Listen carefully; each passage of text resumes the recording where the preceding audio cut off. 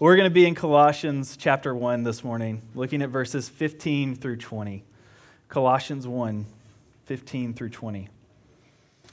If you're here with us last week, you'll remember from our passage in Colossians 1 that we saw Paul's prayer that these Colossian Christians would be filled and strengthened with the knowledge of God.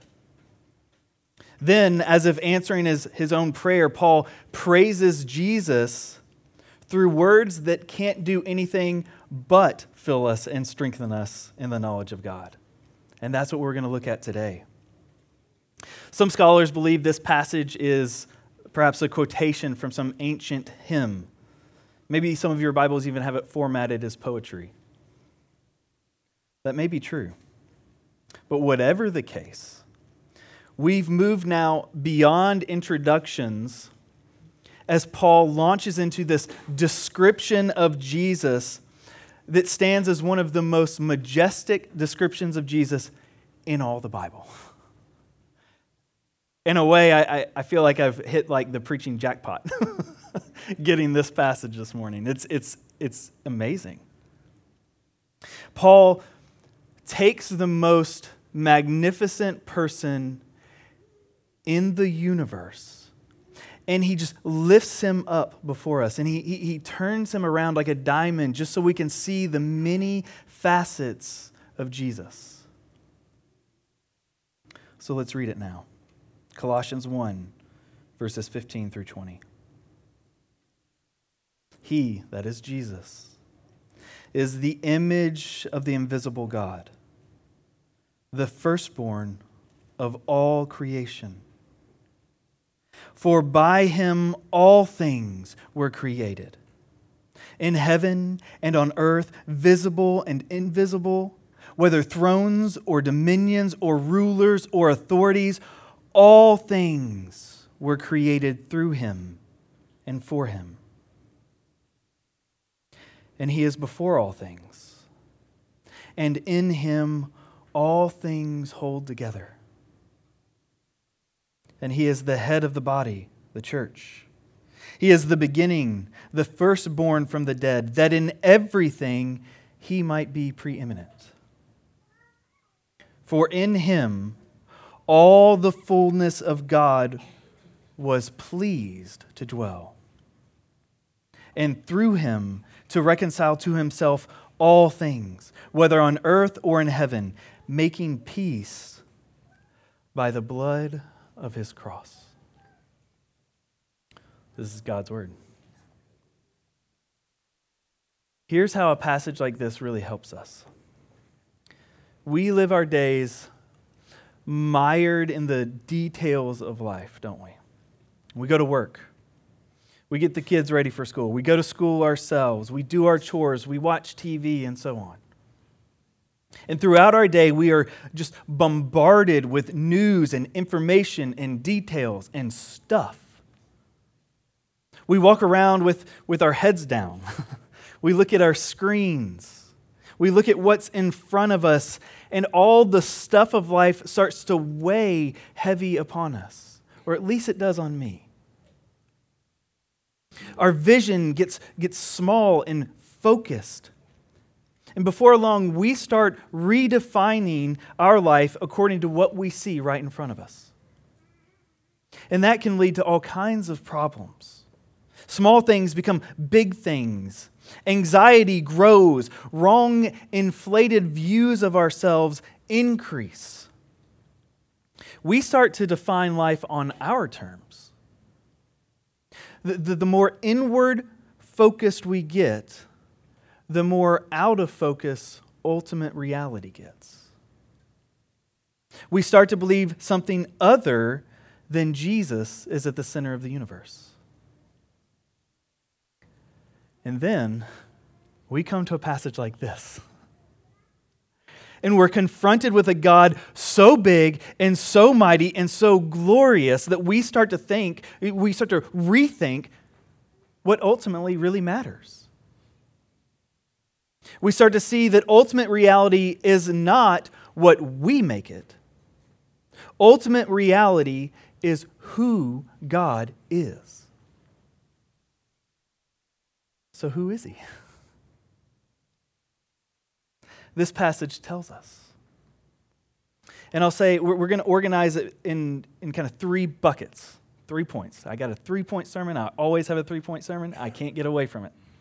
Here are the 3 points: the supremacy of Jesus, the leadership of Jesus, and the reconciliation of Jesus. And just so you know, as we walk through each one of these points, my first point is as long as the final 2 points. So when we get to point 2, don't think, oh, we're just now to point 2. It's intentional. There's a reason. So let's just dive in. The supremacy of Jesus.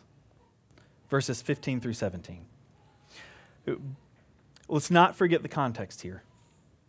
The Colossians were confronted with destructive teaching about Christianity, about Jesus, about his sufficiency. And Paul is writing this letter to them to defeat that wrong teaching, to confront that wrong teaching. So how did he do that? How was he going to do it? By lifting up Jesus for the church to see. It's a good strategy. That's always the best way.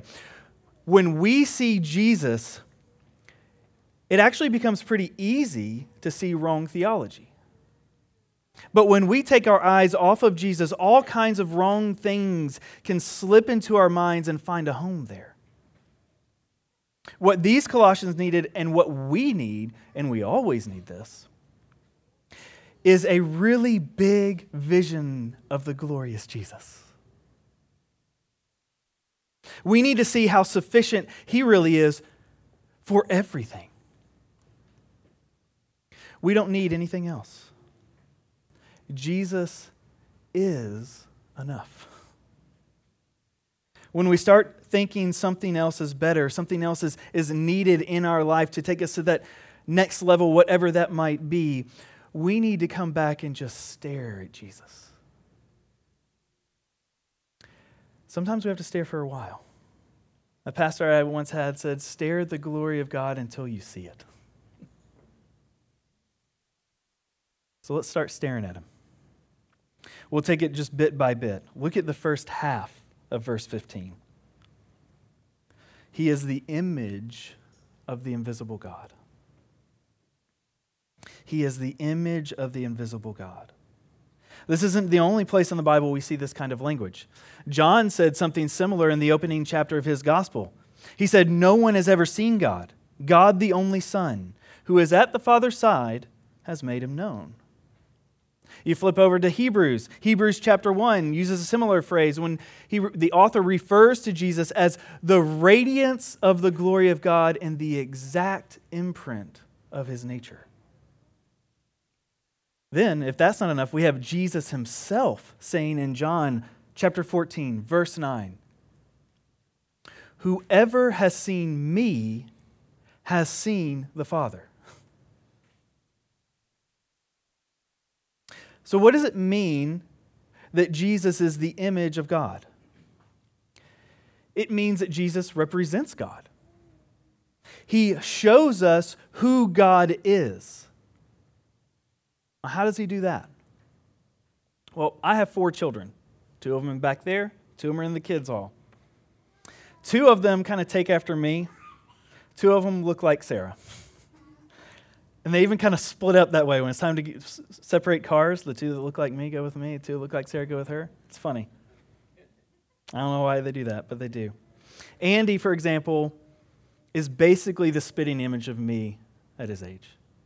You take him, you take a picture of me. Is that the same person?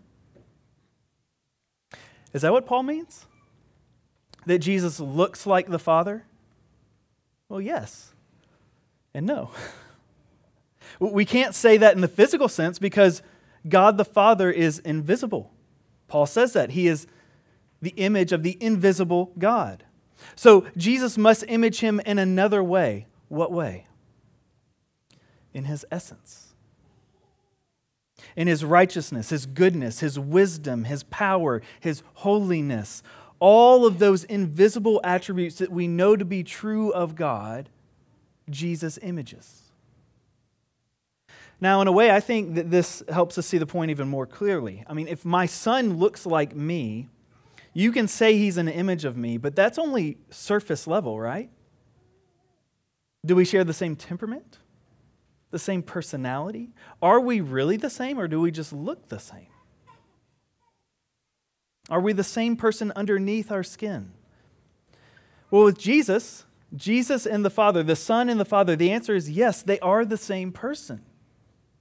They are the same. Everything that God is, Jesus also is. He just puts a face on God in the incarnation. Jesus shows us God because, here's the point, He is God. Jesus is God. When we look at Jesus, we are looking at God. In Jesus, God becomes very definite to us, doesn't He? In Jesus, we can point to a specific person who lived in real space and time. We can see what He's like, how He interacted with this world, what He did in this world, who He really was, and who He really is. You know, the name God, it's used all the time, isn't it? All kinds of religions use the name of God. But what do we mean when we talk about God? How do we know we're all talking about the same God? The answer is who we say Jesus is. Is He God? If the God we talk about doesn't look like Jesus, then it's not the God of the Bible that we're talking about. The Bible makes it clear, if you accept Jesus, you accept God. And if you don't accept Jesus, you don't accept God. No more than any other person is, God is not someone that we get to define. He defines Himself. He reveals Himself in the visible Jesus. Now, Jesus is also the image of God in another way. Think back to the beginning of the Bible, when God created everything. In what way did He create man and woman? In His image. Our sin now it kind of messed that up a little bit. we're not very good image bearers, are we? But what about Jesus? The Bible tells us He never sinned.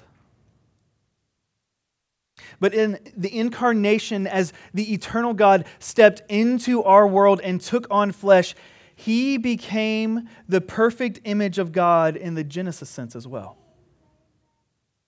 He became the perfect image bearer that we have failed to be. So Jesus is both the image of the invisible God in that sense, and in the perfect image of humanity, of that which was made in God's image. So you could say we have this double blessing when we look at Jesus. We see God as He truly is, and we see ourselves as we were intended to be and as one day we will be in Him. We see God because Jesus is God. We see ourselves as we will one day be because Jesus in His humanity became the perfect image bearer and showed us who we will become in Him by the power of His resurrection. So as we follow Jesus, we are not following, we are following God, and He is making us more our true selves in our humanity. He gives us our humanity back. But redeemed, restored, who we most want to be. By the way, this is how we find our truest self. There's a lot of people looking for their authentic selves today, aren't there? There always has been. How do we find it? We find it by following Jesus. and letting him give us our humanity back.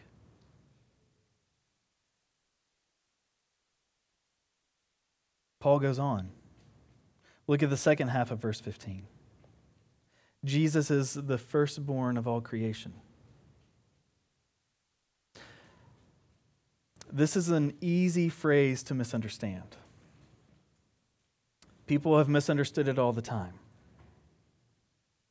What's Paul saying? Jesus is the firstborn of all creation. What does that mean? Does it mean that Jesus is the first created being? The first to roll off the line in God's creation. Is that what he means? That's what the Jehovah's Witnesses would say today.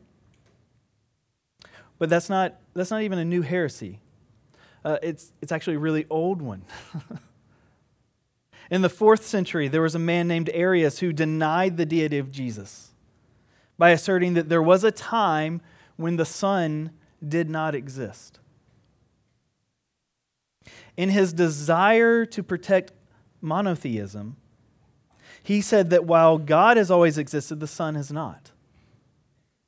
There was a point at which the Father became a Father. He didn't deny the holiness of Jesus. He just denied the infinity, the equality of Jesus with the Father. Now, if we look at the Bible is clearly presenting God as a triune God, Father, Son, and Holy Spirit. But to Arius, the Trinity was not an eternal reality. This heresy is known as Arianism, after Arius. And it was one that spread around the ancient world in the 4th century. And eventually, the Christians in the East and the West kind of convened at the Council of Nicaea to hash this out. It was that important. Who is Jesus really? Is he God, or is he something less than God? It matters. And at the Council of Nicaea in 325 AD, the church officially distinguished between two words that Arius was kind of smushing together to mean the same thing. Those two words were begotten and made. Begotten, it's a biblical word. You probably recognize that word from maybe the most famous passage in all of Scripture, right? John 3:16, for God so loved the world that he gave his only begotten Son. Does that mean God made Jesus? Arius thought so. But if that's true, it means Jesus isn't really God, because he's then a creation of God, and the created can never be the creator. There can never be true equality, can there? There's a difference in nature. But the Bible does not distinguish the nature of the Son from the nature of the Father, nor from the nature of the Spirit, for that matter. The triune God is one in nature. So how did the Council of Nicaea resolve this? They resolved it by expounding on the word begotten and how it related to God the Father and God the Son. We get pretty technical here. I even thought, should I include this? But I think it's really important for us to get this right. If we want to see who Jesus really is, we need to see that he really is God, not someone lesser than him. The key distinction comes down to a doctrine known as the eternal generation of the Son. That's a good $5 theological word for you.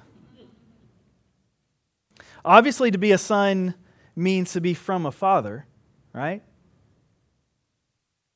But when talking about God, does it mean that the Father created the Son? Or does it mean something else? In God, this generation it's not a point in time where it wasn't and then it was. It is an eternal reality. We're stretching our brains here because we can't think in these categories, I don't think, properly. But it's true. It's what the Bible is telling us.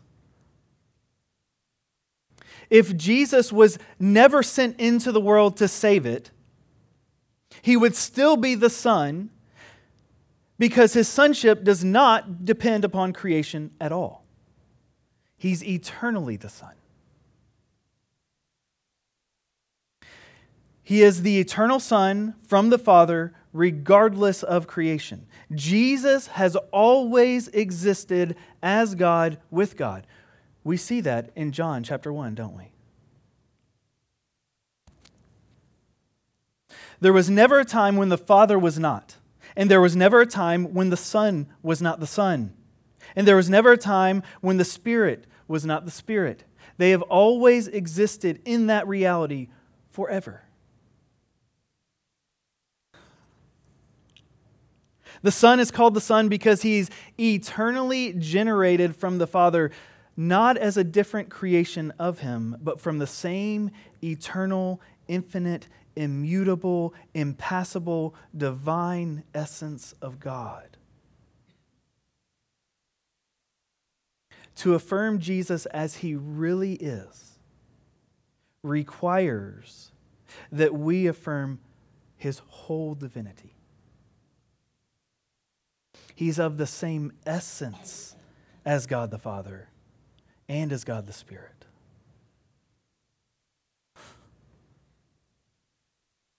They hashed all this out at the Council of Nicaea. Whatever we might think of ancient people, we can't say they were dumb, can we? I mean, this is hard stuff. At the Council of Nicaea, they wrote the Nicene Creed. That's one of the most important statements of faith in all of church history. If you aren't familiar with it, I would encourage you to go home and look it up. Read through it. Think about it. It's amazing. That creed says Jesus is the only begotten Son of God, begotten of the Father before all worlds. Sounds like Colossians 1, doesn't it? God of God, light of light, very God of very God, begotten, not made, being of one substance with the Father, by whom all things were made. These dear people of the Council of Nicaea really thought through who Jesus is. And they used passages like Colossians 1:15 to come to these conclusions. Now, I say all that in a way, it's kind of a sidebar to our text today, but it's important that we understand that Jesus was not a created being. Jesus was not made. Jesus is the eternal God. And I think there's other clues in our text today that point us in that same direction. I couldn't help but notice a phrase in verses 15, 17, and 18. He is. There's 1,000 different ways to say something. He is pretty definite.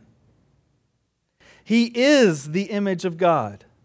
He is before all things. He is the head of the body. Jesus is. Not was or one day will be. He is. He has existed eternally with the Father and the Spirit in the person of the Son. And just as we hear God say in the Old Testament, I am who I am, Jesus says, I am who I am. He is. So, if Paul isn't saying that Jesus is the first created being, then what is he saying? He's using that firstborn language in the sense of priority, as it would have been used in the ancient world. In the ancient world, if you were the firstborn, everything was yours by right. I was telling my kids that this morning on the way. I was like, Jack, you're the firstborn. If this was back then, everything would be yours. Doesn't matter about those other kids. Oh, that's cool.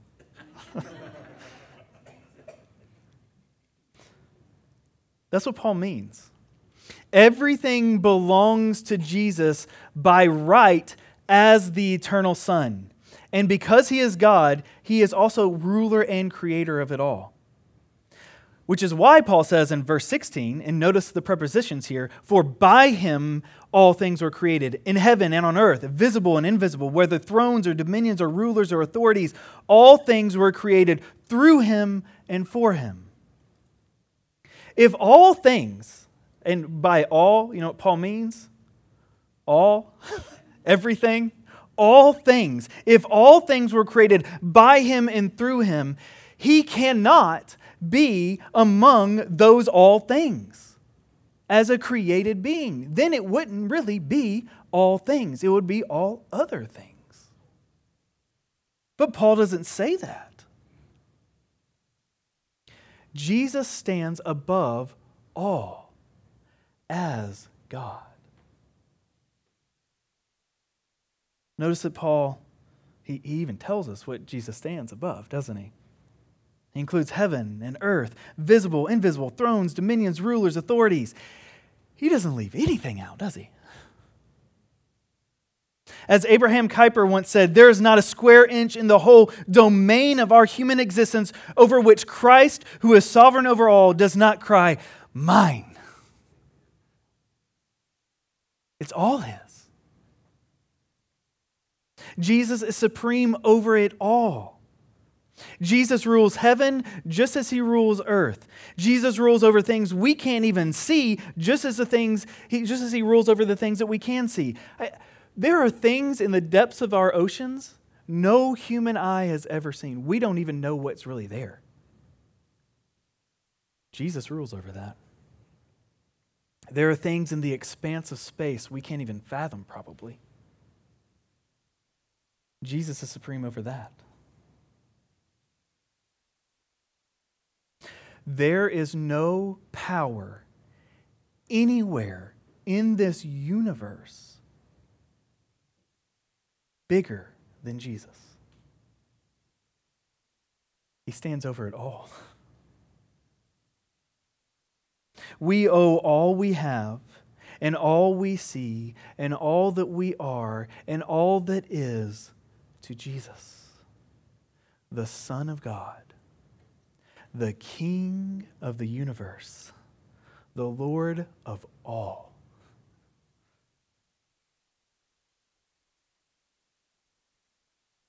So as Paul says in verse 17, he is before all things, and in him all things hold together.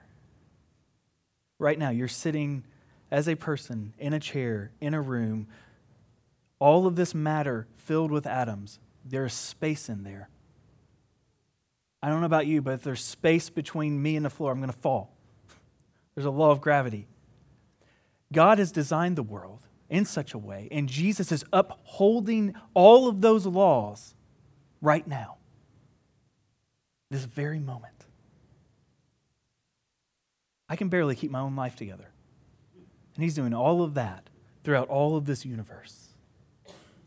That's amazing. He's before all things, and in him all things hold together. Without Jesus upholding all things. As the author of Hebrews says, he upholds the universe by the word of his power. I don't even know what that means, and I've been looking at that for about 15 years. It's too big for me. Without Jesus, this entire universe ceases to exist.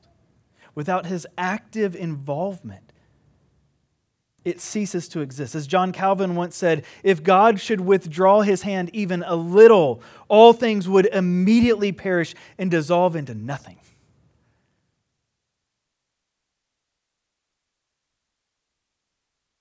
Jesus is big, isn't he? I don't know what you thought about Jesus coming in here this morning, but he's big. Now, we're going to move on in a minute, but I want you to see one more thing before we move on. Notice it says, all things were created not only by him and through him, but also what? For him. Let's personalize this a minute. When we're talking about the bigness of Jesus, it really helps us. But that bigness, it's for us too. You were created for Jesus. You were.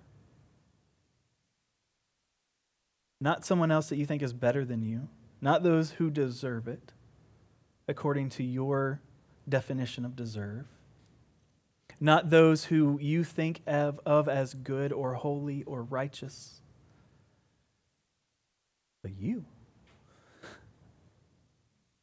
The very real you sitting in this very real room with your very real problems, with your very, very real failures and needs and even sins. You were created for Jesus. He cares about you because you belong to Him. I think of my son Jack. I didn't tell him I was going to say this morning because I just thought of it, but he carries around these baseball cards all the time. You got any with you right now, Jack? No? Okay. He cares about them a whole lot. He's protecting them. He's everywhere they go, he's making sure they're okay. He didn't even create those. If a little boy can do that with baseball cards, what do you think Jesus is doing with you? He cares. Your life has meaning, and that meaning, here's really good news. That meaning is not defined by you.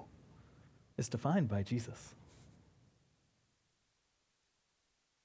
You aren't ultimately in charge of your life, and I hope you hear that as good news. Jesus is ultimately in charge of your life. Because you were created for Him. And He loves you.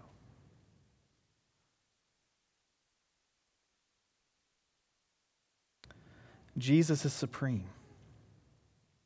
He will always be enough.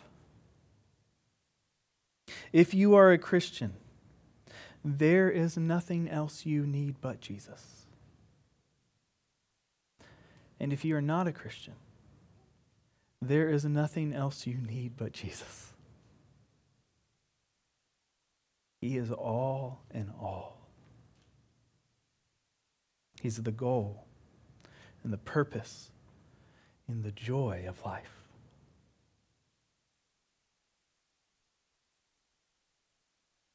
So that's the supremacy of Jesus. Next, the leadership of Jesus. Verse 18. Jesus is not only creator and ruler of all, He is also the leader of all. Specifically, the leader of worldwide redemption.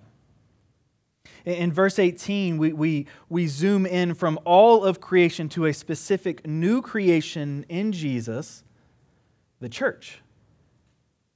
Paul picks up a common biblical metaphor for the church, a body. Jesus is the head of that body. Now, this is fascinating to me. That glorious Jesus we just talked about, who is supreme over all created things, chooses something in particular in this world to inhabit, to be head over, to lead. What is it? The church. Of all things that He could inhabit, Jesus chose the church. I mean, think of all the governments with worldwide influence. Think of all the famous, impressive people. Think of all the nations expanding throughout the world. Think of all the power structures that exist. And what does Jesus choose to be the head of? What is His body? The church. Would you choose the church? Jesus did. Here's what that means. If you are a member of Christ's church, and I use church in the big C church sense, God's worldwide global church, you are a member of Christ's body. Just like you have a body, Christ has a body. Which means you are joined to the one supreme Lord of all, and He has chosen you to be a part of His cosmic plan in His own body. What you think of as a very small, very regular, very ordinary church life is not so small and regular and ordinary as you might think. It's as big as Jesus is. That's amazing to me. This is more than us just sitting here, singing some songs and listening to a speech. We are joined to the living Christ. He is doing something among us. We are His body. He's caring for us even right now.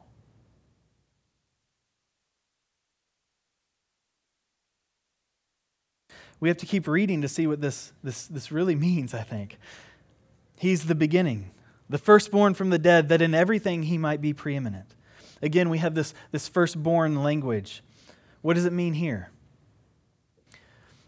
In coming to earth, Jesus was bringing something new into the world.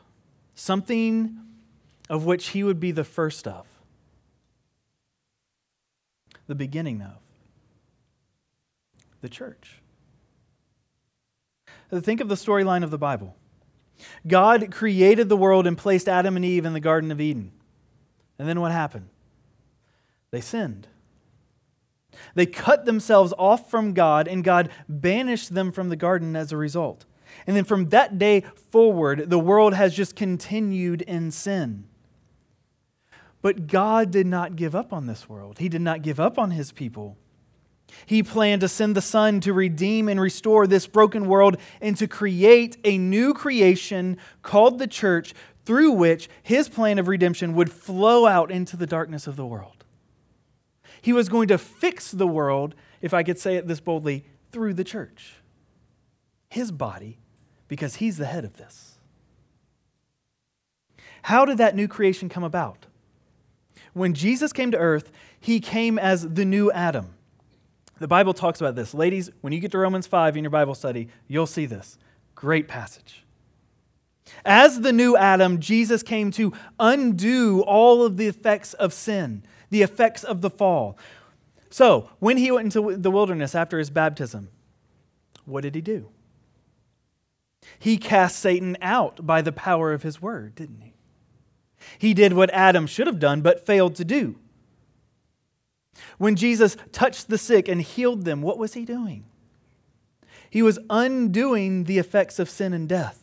He was bringing wholeness back into the world. When Jesus rejected temptation and stayed faithful to God, what was He doing? He was living the life that no human ever did. Theologians call all of that the active obedience of Christ. And without it, we have no hope. We need it. We need Him to do what we could not. But there's another obedience of Christ to which this passage pushes us, the passive obedience of Christ, His death on a cross. When Jesus went to the cross, what was He doing? He was fulfilling the sacrificial system, dying on our behalf to pay for our sins and to bring us back to God. And 3 days later, when He rose from the grave, He became the firstborn from the dead. That doesn't mean He became the first person to ever be raised from the dead. Jesus Himself raised Lazarus, right? So it can't mean that. What it means, Jesus became the firstborn of this new creation, of this glorified creation, of this new age. The new creation of God was coming through the death of Jesus. As the firstborn of the dead, Jesus ushers in the new age of man, one where glorified bodies do not grow tired or sick or die.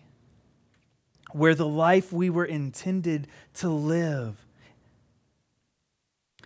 it's given back to us, but restored, redeemed, better even than if the Garden of Eden were just to continue on as it was. This isn't a zombie Jesus merely coming back from the dead to live in this kind of half-life existence. This is the redeeming Jesus ushering in new, abundant life as it was meant to be. Jesus' resurrection is the beginning of that new creation. It's the spark that sets the world on fire. And what did it take? It took his death.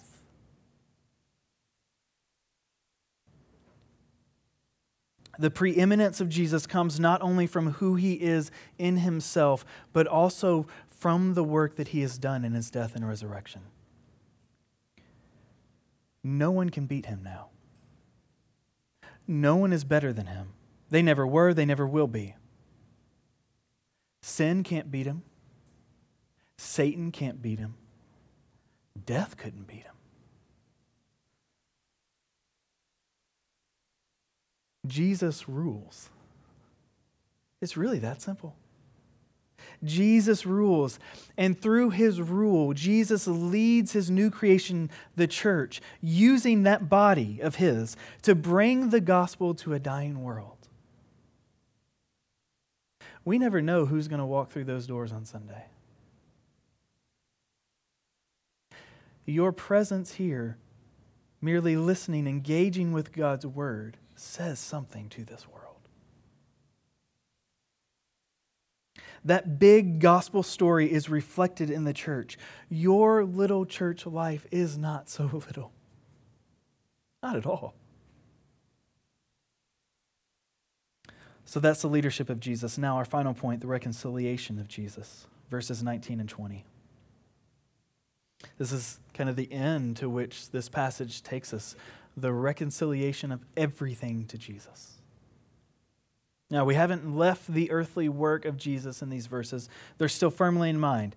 Paul says, in him all the fullness of God was pleased to dwell. The past tense there doesn't mean the fullness of God no longer dwells in Jesus. It does. It always has. It always will. I think we've made that clear this morning. I hope. But the work of Jesus on earth in his life, death, and resurrection is the focus here. Jesus came with the fullness of God's will and mission and purpose to do something. To do what? To reconcile all things to himself. Notice verse 20 tells us what Jesus is reconciling. All things. Again, what does all mean there? All. Everything. All things reconciling to himself. The gospel of Jesus is that big. It's that massive. It's huge. It's bigger than you and me. Its effects reach all the way to everything in creation. The Bible tells us that creation waits in eager expectation, that the creation has been groaning as in the pains of childbirth. But Jesus is reconciling it all to himself. How? This is really important.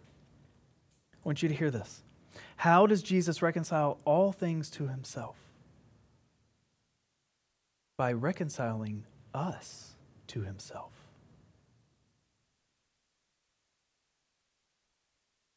Us. It starts with setting humanity right with God. We are the great problem in the world. When humanity fell, the whole world fell. All of creation was affected by our sinfulness.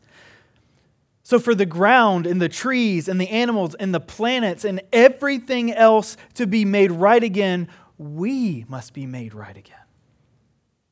We must be dealt with. Jesus must reconcile us to himself, and as he does, all things come along too. But this reconciliation doesn't just happen. Something must occur for it to come to pass. What has to happen? The cross of Christ. Jesus made peace how? By the blood of his cross. why his blood? I mean, that seems drastic, doesn't it? I mean, we've talked about this big Jesus. Could he not find another way? I mean, he's over all things. Could he not find something else, some other way? The answer must be no. Because at the center of all history stands a cross. The path to heaven is paved with the blood of Jesus. It had to be this way. We need Jesus' blood to atone for our sins. And it had to be God's initiative. It had to be God's work. We could never attain reconciliation by ourselves. Our blood isn't sufficient to atone for our sins. The blood of bulls and goats isn't sufficient to atone for our sins. Only the blood of Jesus, the blood of the very perfect man, was enough. The only way we could be set right with God is for God to do exactly what he did in the life, death, and resurrection of Jesus. It's not that that was merely the best way. It was the only way. God designed it that way. There's no other way. Our sin is that big. Only Jesus could pay the price. And he did. The reconciliation of Jesus not only brings things back into proper order, it also gives us something that we can take hold of right now. That proper order, it will come in fullness when Jesus returns, right? His second coming, everything will be redeemed and restored. And those who have rejected Jesus, they will still be reconciled. They'll fall on the wrong side of the ledger. But what can we take hold of right now? As we sit here in this room, look at the end of verse 20. Making peace by the blood of his cross.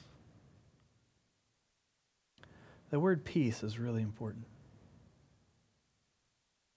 We can have peace with God. We were under the wrath of God, and rightfully so because of our sin.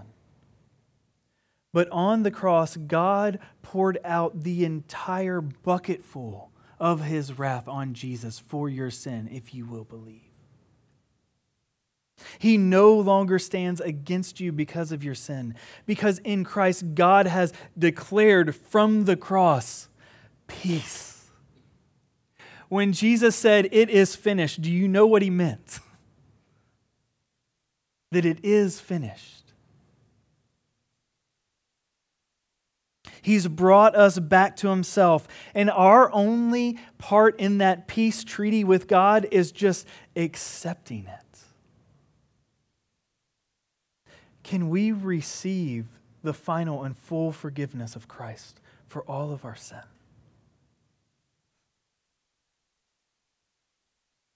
You can have peace with God right now.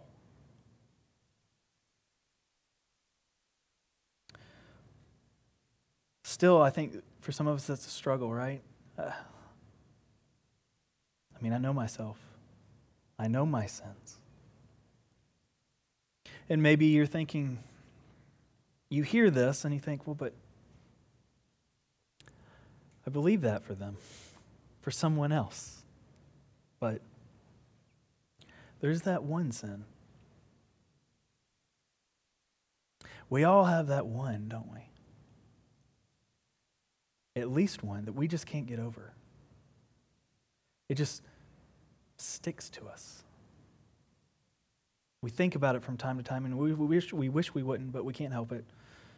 Usually it's, at least for me, it's when I wake up in the middle of the night and can't get back to sleep, and there it is. What do we do with that? What has God, the better question, what has God done with that? He has paid for it on the cross of Christ. Not in part, in full. He has forgiven it on the cross of Christ. Yes, by that sin and your many others, you disconnected yourself from God. But by the blood of Jesus, God reconnected you to himself, and he's not letting go. He's not holding it over you. You're the only one still thinking about it. But you can let it go. You are forgiven.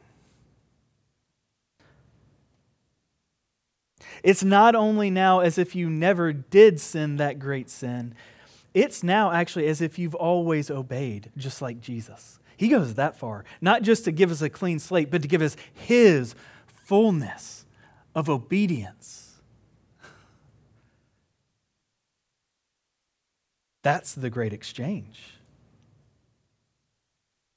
You are loved like Jesus, by Jesus, for Jesus' sake. You are as secure as Christ is.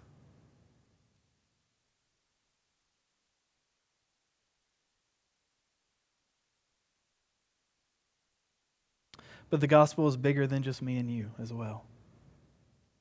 And we're going to land this plane here. Christ is reconciling all things to himself. The Bible says that one day, we see this in the book of Revelation, every creature in heaven and on earth and under the earth and in the sea, which indicates to me creatures, not just people, and all that is in them, will say to him who sits on the throne and the Lamb, be blessing and honor and glory and might forever and ever. Isaiah says, the mountains and the hills before you shall break forth into singing, and all the trees of the field shall clap their hands.